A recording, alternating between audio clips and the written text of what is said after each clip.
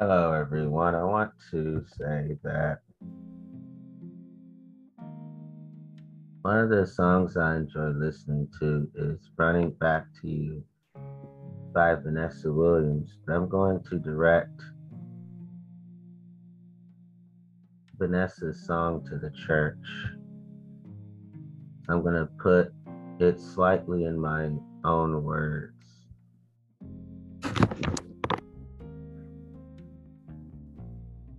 I'm not going to sing it, I'm just going to speak it. Church, you've been running around too long.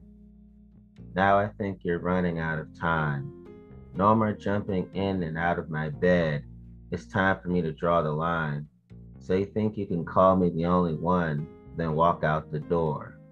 And you think you can run around having fun and just come back for more. Church, I think you're living in a fantasy. It's got to be them or me. So if you try it one more time, church, don't expect me to come running back to you, running back to you. Then you think about love, all the good love I gave to you. I won't come running back to you. I won't come running back to you. And I'll find other people, non Christians, to give it to. Oh, oh, oh, oh, I won't come running back. I won't come running. Oh, oh, oh, I won't come running back. I won't come running. Church, hope you see before too late. I won't play the fool. No, not this time. Now show you just how wrong you are to think I just can't get you out of my mind. So you think you can just play me off, then walk out the door. And you think that you could just run around and come back for more. Church, I think you're living in a fantasy. It's got to be them or me. So if you try it one more time, church, don't expect me to come running back to you, running back to you. Then you think about love, all the good love I gave to you. I won't come running back to you. I won't come running back to you. Now find other people, non Christians, to give it to. Church, you can't diss me when you wanna, or come and go when you wanna. I hear you're playing around when you wanna, anytime that you wanna, or just tell me lies when you wanna. I got more than you want. Oh, oh, and by the way, uh, uh, and then I say, church, oh, oh, I won't come running back. I won't come running. Church, oh, oh, I won't come running back. I won't come running. I won't come running. I won't come running back to you.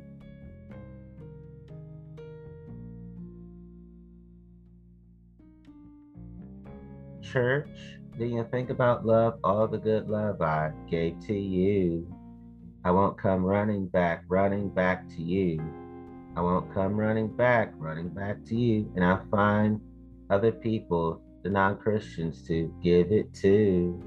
Oh, oh, oh, I won't come running back, church. I won't come running, church. Oh, oh, oh, oh, I won't come running back, church. I won't come running, church. That is how I feel about the Christian church. And I'm going to share more of how I feel about the Christian church.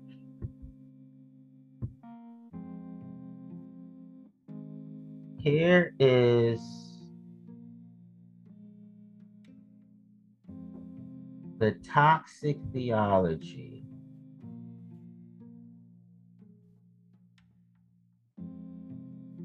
that I am proud of myself for overcoming. I'm going to say it to you now in the form of my own words.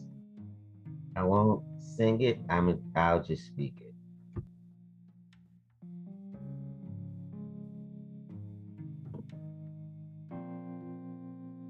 So I'm going to slightly put this in my own words, but this is the fire and brimstone theology that I had to overcome.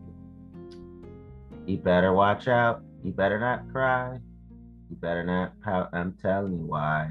Jesus Christ is coming again. God's making a list. God's checking it twice. God's going to find out who's naughty and nice. Jesus Christ is coming again. God sees you when you're sleeping. God knows when you're awake. God knows when you've been bad or good, so be good for God's goodness sake. Hey, you better watch out. You better not cry. You better not pout. I'm telling you why. Jesus Christ is coming again. You better watch out. You better not cry. You better not pout. I'm telling you why. Jesus Christ is coming again. God's making a list. God's checking it twice. God's going to find out who's naughty and nice. Jesus Christ is coming again. God sees you when you're sleeping. God knows when you're awake. God knows when you've been bad or good, so be good for God's goodness sake. Hey, you better watch out. You better not cry. You better not pout. I'm telling you why. Jesus Christ is coming again. God sees you when you're sleeping. God knows when you're awake. God knows when you've been bad or good, so be good for God's goodness sake. Hey, you better watch out. You better not cry. You better not pout. I'm telling you why. Jesus Christ is coming again. God's making a list, and God is checking it twice. God's gonna find out who's naughty and nice. Jesus Christ is coming. Jesus Christ is coming. Jesus Christ is coming again. Jesus Christ is coming again. Jesus Christ is coming again. Jesus Christ is coming again for the final time. I had to put it that way because it was all about fear. It was fear running the narrative of Christianity. And I just said, hell no, pun intended. So I want to talk to you about ChristianityToday.com. November 26, 2021, this is leadership section. Michael McKenzie.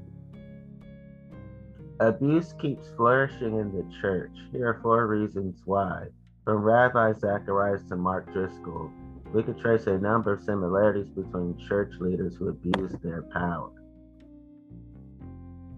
James chapter 3, verse 1. Not many of you should become teachers, my fellow believers, because you know that we who teach will be judged more strictly. Politics, sports, weather, another story of a pastor or director of a ministry who has abused someone seems to be how the news goes these days. What is going on, and more importantly, what can we do to stop it? The church is to be a sanctuary, a refuge, a healing place, but for many, it's become the source of their pain and wounds, and often at the hands of the church's leaders. There have always been evil people in the world who are bent on finding opportunities to exploit others for their own gain. Unfortunately, some of these people make their way into leadership positions in the church. There are others in leadership who have a level of brokenness starting out, and though they intended well, over time their personal issues grew to where they become abusive to others. But this is the church, the bride of Christ. And especially when we are talking about its leadership, we not have a high standard of conduct. There are many factors that contribute to the problem of allowing people who are abusive in positions of power in the church. Here are some. Hero worship. That seems like over the top phraseology as if we're talking about making pastors to one of the Avengers. Specifically, I mean the tendency to hyper focus on and overvalue a few characteristics of the leader and largely ignore character qualities. For example, valuing speaking ability and assertiveness and not being as concerned about kindness and patience. Goal confusion. The goal often when evaluating a Christian leader is, can they fill the seats or can they grow the ministry? Taylor Swift or Kanye West can fill the seats. What is really the mission of our church or ministry? What is really the mission of our church or ministry? And does the leader in place exude the values of our mission? Lack of accountability. Because of the hero worship, they can do no wrong, in parentheses. Our propensity towards having a solitary leader, our focus on efficiency, and production, and not community and intimacy. And at times, the leader's giftedness is spinning situations the way they want them to be seen, and there's often little to no accountability. As Kirk Franklin said, the gifted do fall through the cracks. They don't ask about your walk with God. They don't ask about who and what are troubling you. They think, well, because you perform so well and your speaking and singing and musical abilities are so good, they won't think that anything or anyone is troubling you. So even in church, just like the rest of the world, the gifted do fall through the cracks. And I take a step further. In church, just like the rest of the world, the gifted are pushed, shoved through the cracks. Quote unquote protection of the institution. We see time and time again where an abusive leader is not handled quickly and effectively, when abuse has become evident due to those in power desiring to protect the ministry. As has been well pointed out by many, this devalues the victim, the vulnerable, and enables the abuse to continue. These reasons and others play into how a situation like Rabbi Zacharias occurs. There's a blind eye to the red flags that there are problems with the leader's conduct because this cannot be true. The ministry is doing great. No one is holding the leader accountable, and those who hold them accountable have a responsibility to protect their ministry. The values driving hero worship, goal confusion, lack of accountability, protection of the institution contribute to the problem of having abusive leaders in place. Does the leader create the culture that values these, or does the culture create them and the leader steps into them? Both, it would seem, and both can take steps to change these values and replace them with appropriate ones. Here's an example from outside the church. My son's elementary school has a zero tolerance policy for bullying or other forms of victimization. They aim to achieve the goal of zero bullying through several means. The goal value of respecting each other is clearly and repeatedly communicated from the top down. Healthy ways of dealing with issues are taught. Immediate communication regarding the witnessing experience of any abuse is encouraged to persons who can hold the abuser accountable. The rules and process for dealing with the abuse and when committing the abuse are written down and clear, and protective support from the one abuse is in place.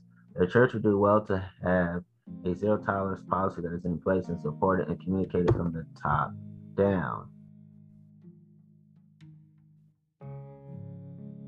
Yet we can do better. No abuse is a good goal, but it is not the goal. It is eliminating the negative. But what about the positive? What should we be looking for in our leaders? Scripture is clear. It is Christ's likeness, or in other words, the fruit of the Spirit of Christ.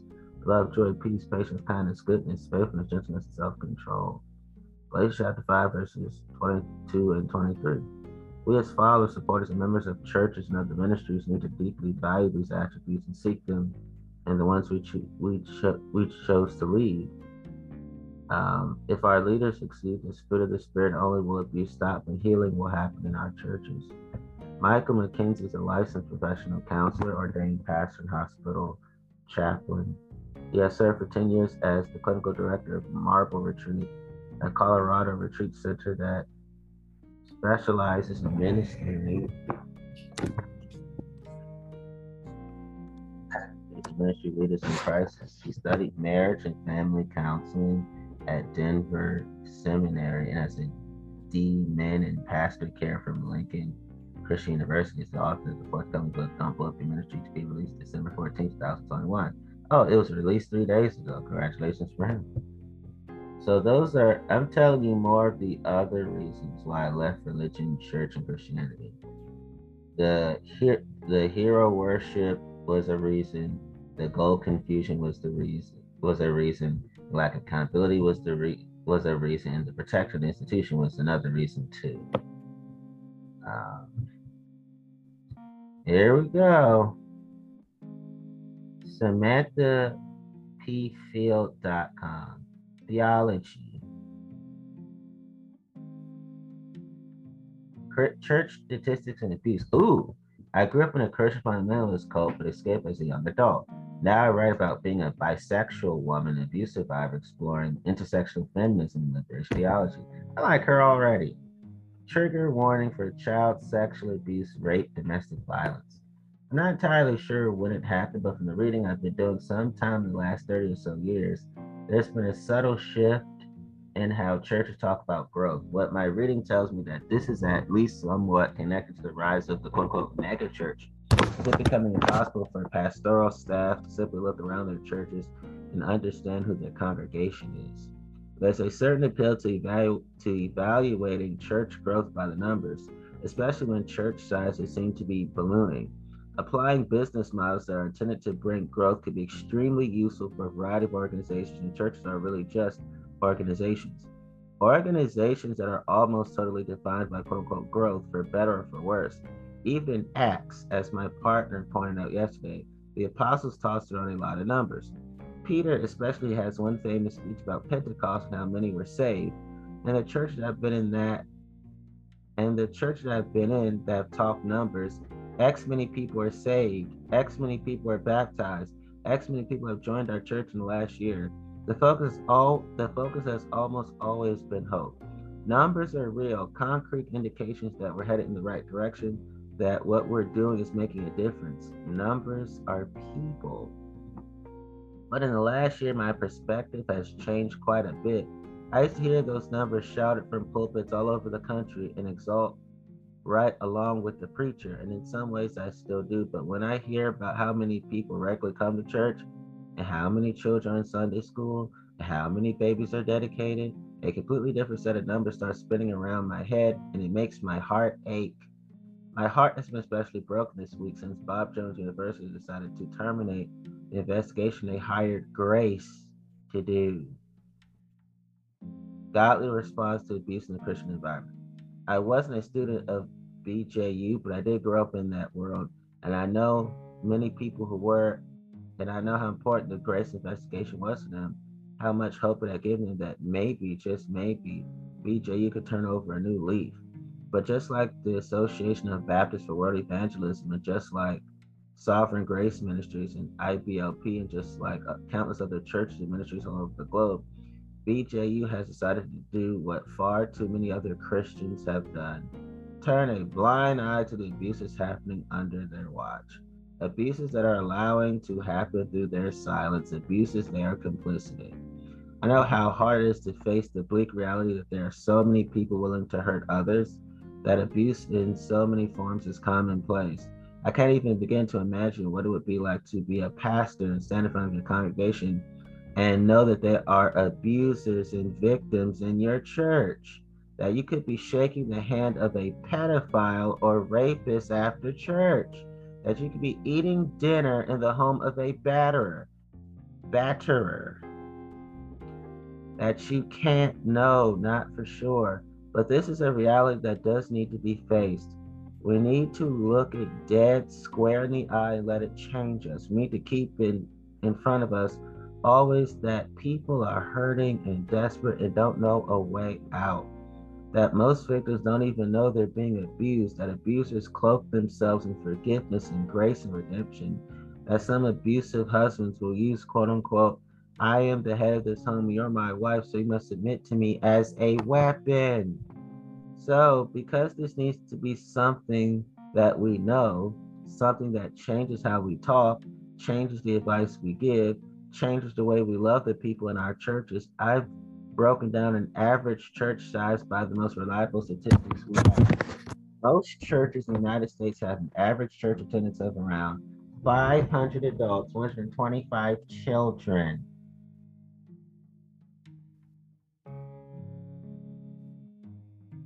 Most congregations are dominated by married adults. So in this quote unquote average church, there are 200 married couples, 275 women, and 225 men, 64 girls, and 61 boys. This means that in this church, at least 40 marriages are abusive.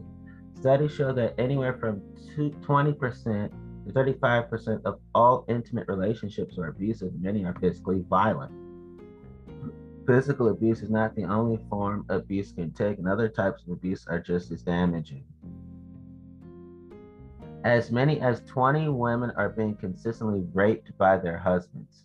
Studies performed by Susan Estrich and Diana Russell indicate that 10% of married women describe most of their sexual encounters with their husbands as non consensual. 38 of the men were sexually abused as children. 68 of the women were sexually abused as children. Another 55 women have been raped, probably in college. 7 men have been raped as adults, although if you are near a military base, that number is probably higher. 16 of the girls will experience sexual abuse. 10 of the boys will experience sexual abuse. 1 or 2 of these children are being physically abused by their parents. It is possible that there are 9 child sexual abuse perpetrators in this church. Since 30% of all child sexual abuse perpetrators are close family relatives, usually male relatives, although in 9% to 14% of the cases, the pedophile is a woman. Another 30% of the time, the perpetrator is another older minor.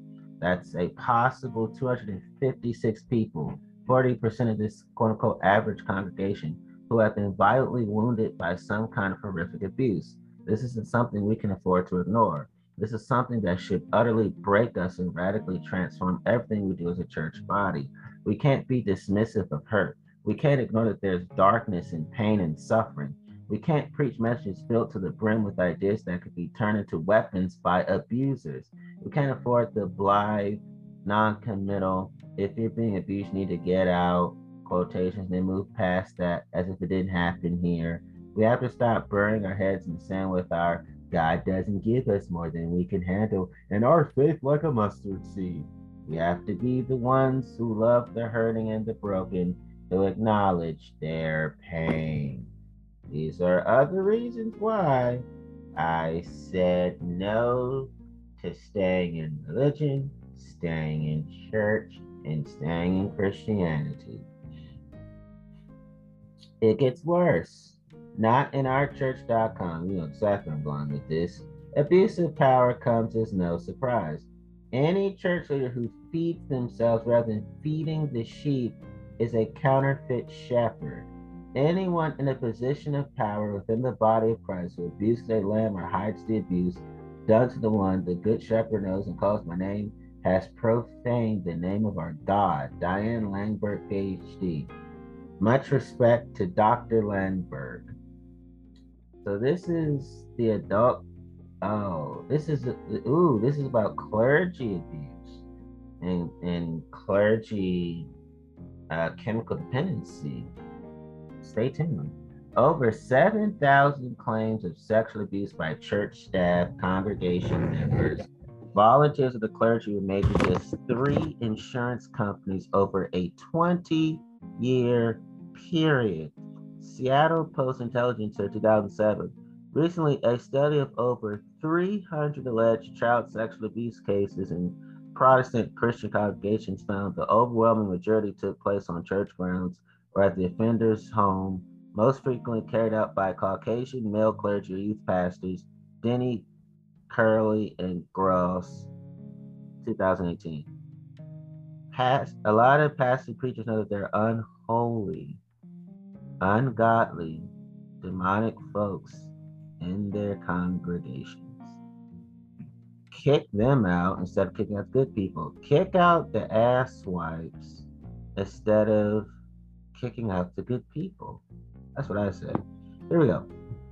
More than 3% of women who had attended a congregation in the past month reported that they had been the object of CSM at some time in their adult lives. 92% of these sexual advances have been made in secret.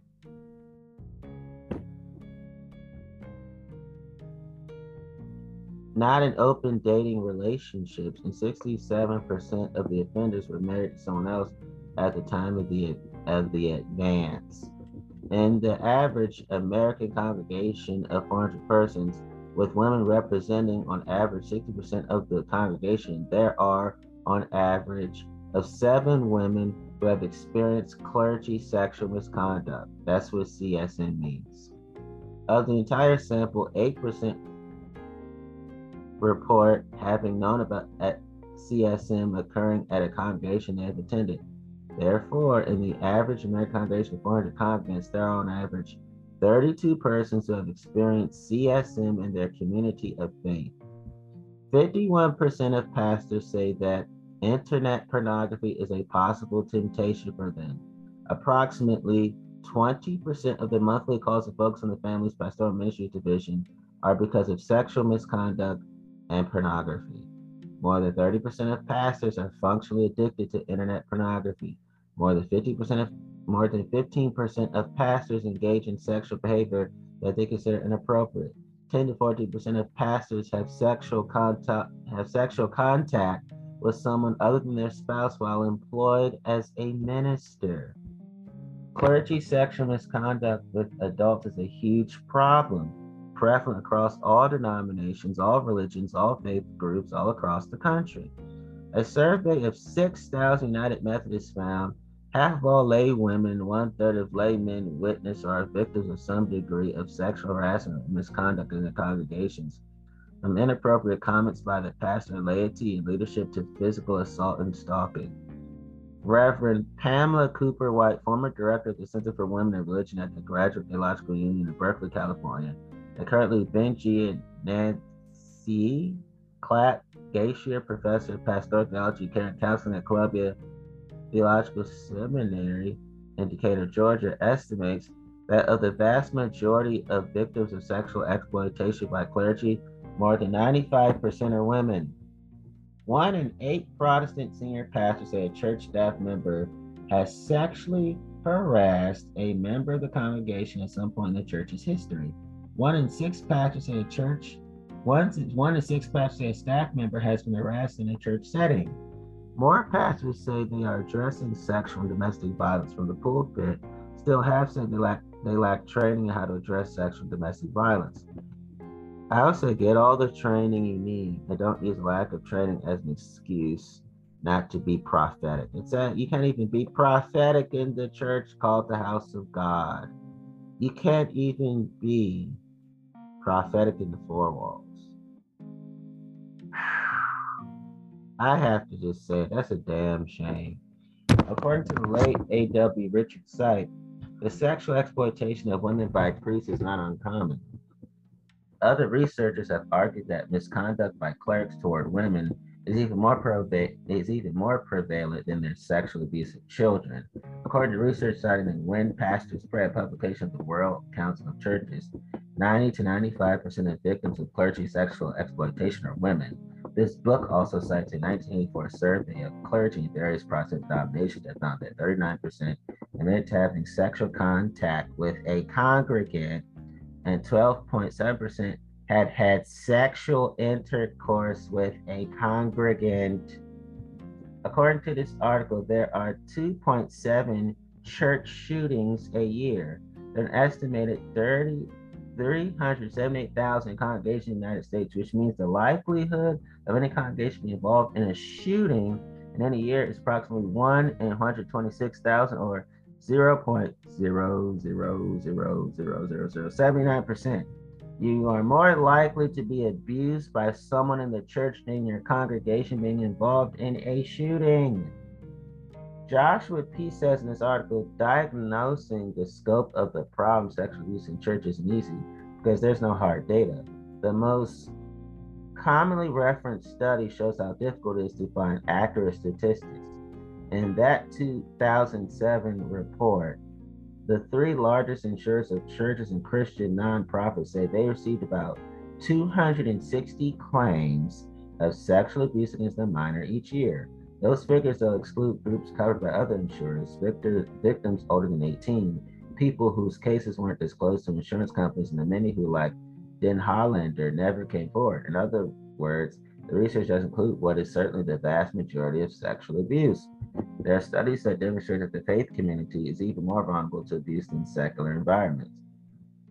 The Abel and Harlow study revealed that 93% of sex offenders describe themselves as quote unquote religious. Now, this category of offender may be the most dangerous. Other studies have found that sexual abusers within faith communities have more victims and younger victims. 40% of married pastors have had an extramarital affair, parentheses clergy abuse, while serving as a pastor. 50% of pastors admit to using pornography, and 37% report inappropriate sexual behavior with someone in the church. Abel Harlow Child Molestation Prevention Study. This study found that pedophilia molesters averaged 12 child victims and 71 acts of molestation. An earlier study by Dr. Abel found that out of 561 sexual offenders, there were over 291,000 incidents, totaling over 195,000 total victims. These are enough victims to fill 2.5 Superdomes. This same study found that only 3% of these sexual offenders have a chance of getting caught. In her book, Dr. Anna Salter revealed that her own interviews of sexual offenders found that admitting to having perpetrated between 10 and 1,250 victims. She also writes that every offender she interviewed had been previously reported by children, and the reports were ignored. Study: child sexual abuse in Protestant Christian congregations.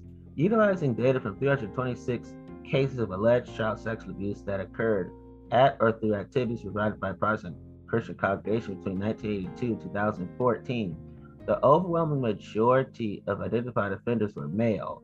Specifically, male offenders were represented by 98.8%. Specifically, offender ages at the time of the alleged sexual abuse ranged from 18 to 88 years of age. The overwhelming majority, 80.1% of offenders, were employed in an official capacity within their respective churches, with a substantial minority, 19.9%, being volunteers. Pastor, 34.9%. Youth minister, 31.4%. Youth volunteer, 8.3%. Associate pastor, 5.4%. Music minister, 4.8%. Volunteer, 3.2%. Sunday school teacher, 2.9%. Deacon, 2.2%. Church member, 2.2%. Church camp worker, 0.6%. The most frequent male offender role was a pastor, 34.9%. 5 specific location types of at the church defender's home: offsite church-sponsored activity, and the victim's home emerge. Where are all the volunteers? Where are all the noble Christians who are supervising? Why the lack of supervision?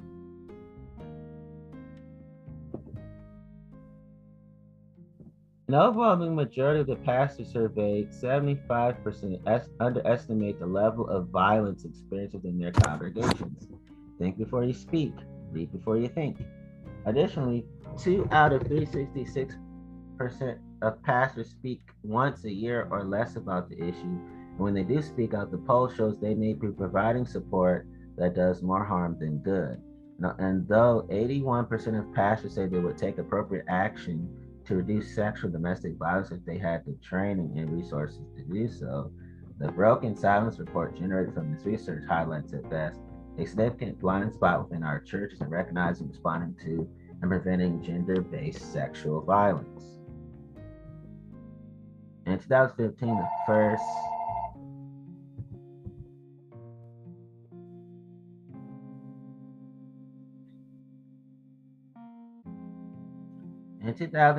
first national survey of adult survivors of clergy perpetrated sexual abuse was conducted March to May 2015. 280 survivors participated in the study. We're so grateful to the courageous survivors who agreed to participate. This project was directed by David Pooler, PhD, LCSW. Below you will find a summary of some of the salient findings. 65% of survivors were married. 88% of perpetrators were married. Only 4% of perpetrators were prosecuted. Only 8% agree or strongly agree that the church supported them after the abuse occurred. 8% agree or strongly agree that the perpetrator apologized to them, as if that's going to make the pain go away. No, apology does not get rid of the permanent effects of the trauma, and the permanent effects of the trauma don't end until I'm fucking dead. That's a bunch of bullshit. 50% agree or strongly agree that their experience with the church after the abuse negatively affected their relationship with God. 80% agree or strongly agree that their experience with the church after the abuse negatively affected their spiritual life. 7% agree or strongly agree that their church had a policy in place to help support them. This is pissing me off. 9% agree or strongly agreed the children was helpful. The church 9% agree or strongly agreed the church was helpful when they reported the abuse. 15% agree or strongly agree that their church like the denomination thoroughly investigated the report. Websites devoted to reporting about clergy sexual abuse of both children and adults. The Wartburg Watch keeps Stop Baptist Predators, No Eating Elsewhere, Bishop Accountability Abuse Tracker, Baptist Accountability Database Site, a crowdsourced database for Baptist predators and their neighbors. Other important articles: Crouching at Every Door, Sexual Abuse is a problem in both Catholic and Protestant churches. Here are 3 environments which Protestants are particularly vulnerable by Marvin Olasky, Sophie Lee, Emily Bell's World Magazine. A 1984 Fuller Seminary survey of 1,200 ministers showed 1 in 5 theologically conservative pastors admitted to some sexual contact with a church member outside of marriage. More than 2/5 of quote-unquote moderate pastors and half of quote-unquote liberal ones acknowledged the same. The 1993 survey showed 6% of Southern Baptist pastors acknowledging sexual contact outside of marriage with someone in the congregation. Wow. So you have a lot of first ladies who are being shitted on because first ladies often experience quote unquote competition from quote unquote rival members in the congregation who wants to be sexually available for the past and the past be sexually available for them. So a lot of times first ladies are mistreated. A lot of times first ladies are dissed based on their wardrobe, or how they talk, or what education they did or did not get, and their income bracket, where they live, and judging the preacher kids. Are these the bunch of wild preacher kids? They're going to grow up to be worldly, to be self-destructive, and so on and so forth. No one talks about first lady's pain. I will in future episodes. I will. I'll be sharing light more on these subjects in the future.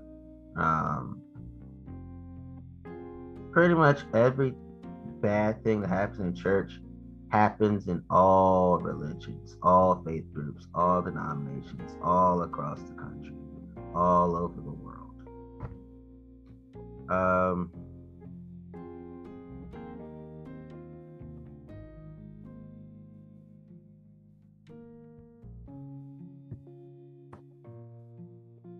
What Jesus' Kind of Social Justice Looks Like by Greg Boyd, January 7, 2019. For many, the primary way of building the kingdom is to influence politics in order to make America more Christian. Others take the opposite approach, concluding that Jesus didn't try to overhaul the political systems of his day through political means. Therefore, Christian faith is only a private matter that has no social relevance. Both approaches get it wrong, because Jesus did not allow the society or politics of his day to define his ministry. He positioned himself to make a revolutionary prophetic impact upon his society and the politics of the time. Jesus did not buy into the limited options the culture placed before him.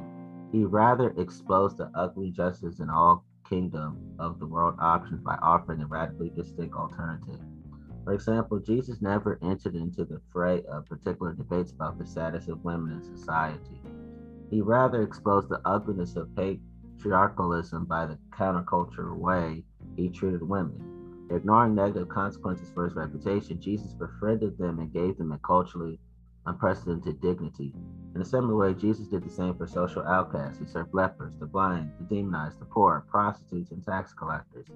His actions were a challenge to the inhumanity of social structures of the day that served as a mustard seed alternative that started small but grew slowly.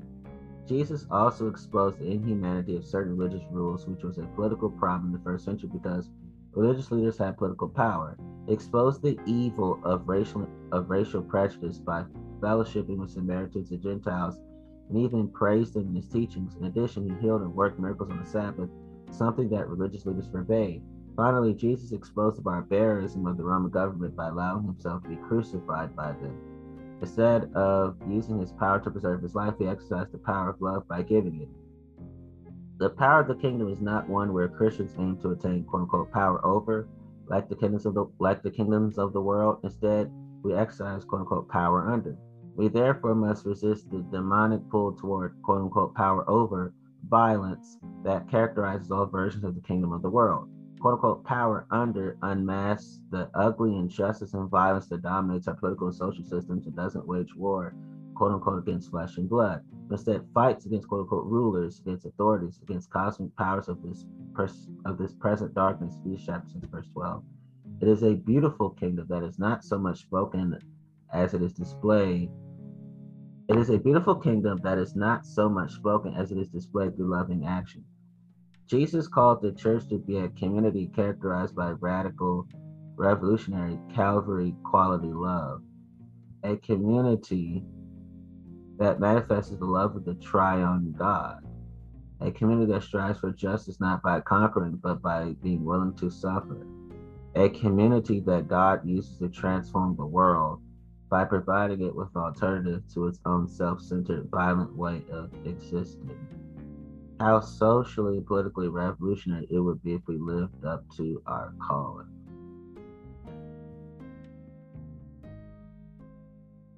Editor's note: this piece has been excerpted from Greg Boyd's book, The Myth of a Christian Nation, used with permission. That is the kind of Jesus that I know and that I follow. And that is the kind of Jesus that I believe in.